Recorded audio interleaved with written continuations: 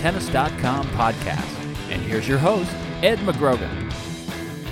Hi, everyone. Welcome to the Tennis.com podcast. I am Ed McGrogan talking with Pete Bodo.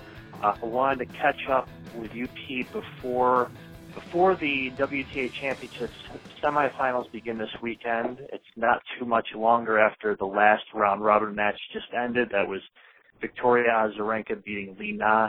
So she goes through, will play Maria Sharapova in tomorrow's semifinal, and then you're going to have also Agnieszka Radwanska face Serena Williams. Radwanska also won a winner-take-all match today. And as you saw, this is the top four women from the WTA season making it to the last four. Pretty good showing, I think, for the tour as a whole when you consider, people question kind of the validity of the rankings for so long. Yeah, you've got to like really what Azarenka was able to accomplish. I mean, look, if she lost to Li Na today, she goes out of the championships, could potentially lose the number one ranking to Maria Sharapova. And, it would have ended things on a bummer and people would have a lot of questions. But really, I think, Azarenka became just the 11th woman to finish as a year-end number one.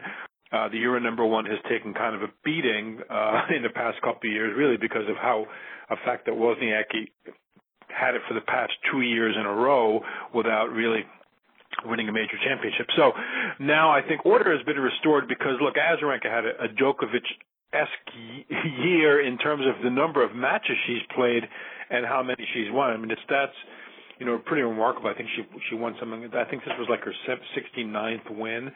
So, this was well-deserved. She was as consistent as Wozniacki had been in the past 2 years. But she won more matches and she won a Grand Slam and some other big tournaments. So it was a good thing for the WTA. Yeah, and I think not only to kind of legitimize her ranking as number one, she even said after the match, a little interview, she said, kind of a quote, she said, "You cannot say anything about women's tennis after the questioner asked her kind of about how the top four have made their way to the weekend here." It's definitely I think a step in the right direction for WTA, many steps considering what we were seeing the past couple of years. I think that's kind of really what you're alluding to there. Let's kind of just look at the two semifinals that are going to occur tomorrow. Like I said, Serena, Radwanska, Sharapova, Azarenka. First of all, which one of those do you think is the better match? I think there's kind of compelling reasons for both. Both have a lot of history. Serena Radwanska is the Wimbledon final, and Maria Sharapova and Azarenka is the Australian Open final from this year. Well, I'm not a big fan of the Sharapova Azarenka rematch in a sense. I mean, Azarenka's really sort of cleaned up on Maria this year. I think a lot of it is on Maria's racket, and I'm a little bit tired of seeing Maria kind of go for too much and hit a lot of double faults, and then have Azarenka just kind of win the match. I mean, it's you get a mental image of those two playing each other pretty easily. Whereas I think Serena Radwanska is really kind of intriguing for me. I mean, look, Serena's played great. Maybe not in this tournament, but she's played great this year. She's won. I mean, maybe the Azarenka's comment about the WTA is not quite accurate because, look, you have a player who's not going to be ranked number one now, obviously, now that Azarenka clinched it, who won basically the two biggest major tournaments, because I think the U.S. Open and Wimbledon are probably still at the top of the heap in terms of Grand Slam titles. So Serena won both of those, yet she's nowhere near the top in terms of the points race and stuff. So that's a little awkward for the WTA. But getting back to the Radwanska match, I think she's going to give Serena a little bit of trouble. I think if her legs hold up, she had a 3.5-hour match today, of course, with Sara Errani, and she's been kind of the eye opener of the tournament. I think Errani had a terrific tournament, even though she did not qualify for the semis, because she battled right to the end with everybody.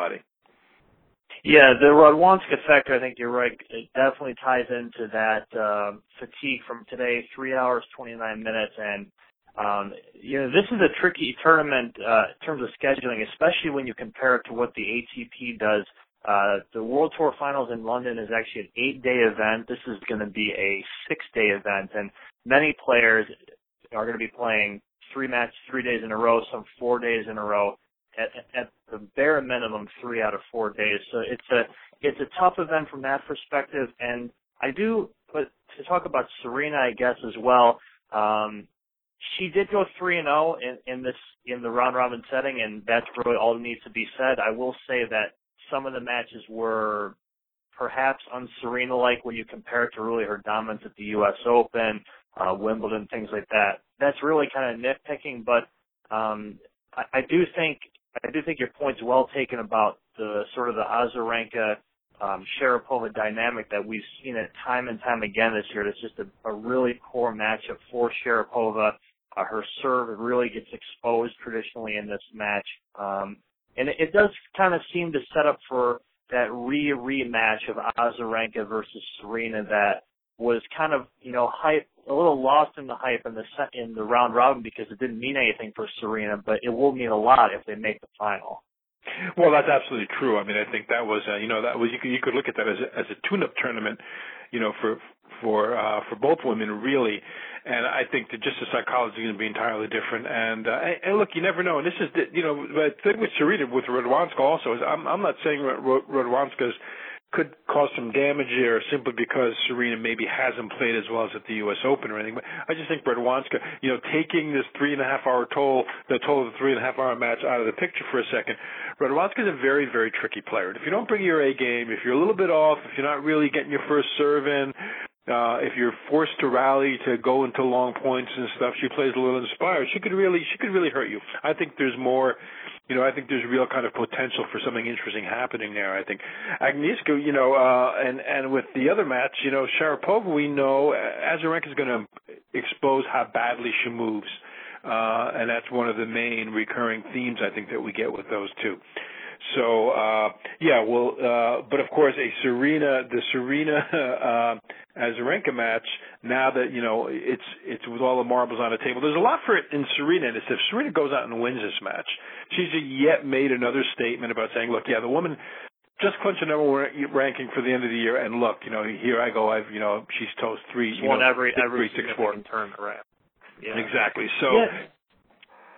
I'm sorry, go ahead. Yeah, no, it's definitely kind of that there is, for all people say about what year-end championships don't really offer because the majors are over with and behind us, that's certainly a match that I think would tell us a lot more than what we've seen in previous years and potentially could really be perhaps the biggest year-end match in all of tennis, especially. It kind of depends on how the ATP rankings might shake out if Djokovic could have that clinch. If not, that's obviously a different story entirely. But, that's a match, obviously getting a little ahead of ourselves here that, may tell us a lot about 2013 as well. You never know. No, absolutely. I mean, one of the other things I think if you look at the quality of the play in this tournament, I think the quality of the play in the lower orders, other than the alternate Stosur, of course, who was a disaster, was kind of impressive. I mean, look, Kerber did not win a match. She played very good tennis here. I mean, she had match points on Azarenka. I can't believe she's walking away with an 0-2 record. And by the same token, Sara Errani has given people fits and starts here, and she really, really took it to Radwanska today. I mean, it kind of raises the issue for Errani, who's also in the doubles. She's making a great effort here of whether she should be playing as much doubles as she's played, because she did look a little fatigued at the end of that match today with Radwanska. May have had something to do with her losing. No, absolutely about the alternates.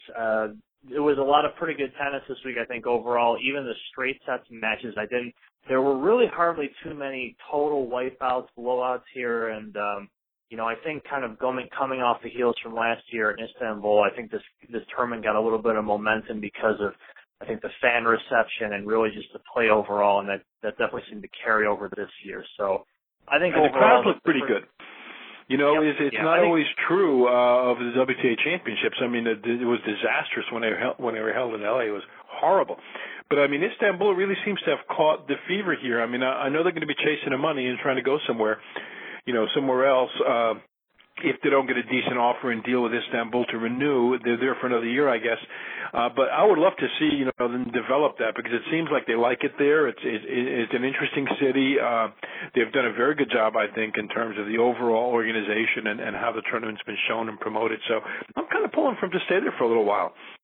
Yeah, no, definitely a connection, I think, to Eastern Europe, where we're seeing, so many more of the top players really playing from Radwanska, a lot of the Serbian players, of course. So it's kind of a natural little avenue into that part of the world that I think is getting a lot of attention in tennis. So it's a nice week overall for a pretty good year. I think most people would contend for the WTA. So thank you, Pete. Good stuff, and we will watch over the weekend, and you'll be back Monday with your wrap-up on it all. So. You've been enjoying Tennis.com's weekly podcast. Thanks for listening. For all the latest news and events, head over to Tennis.com.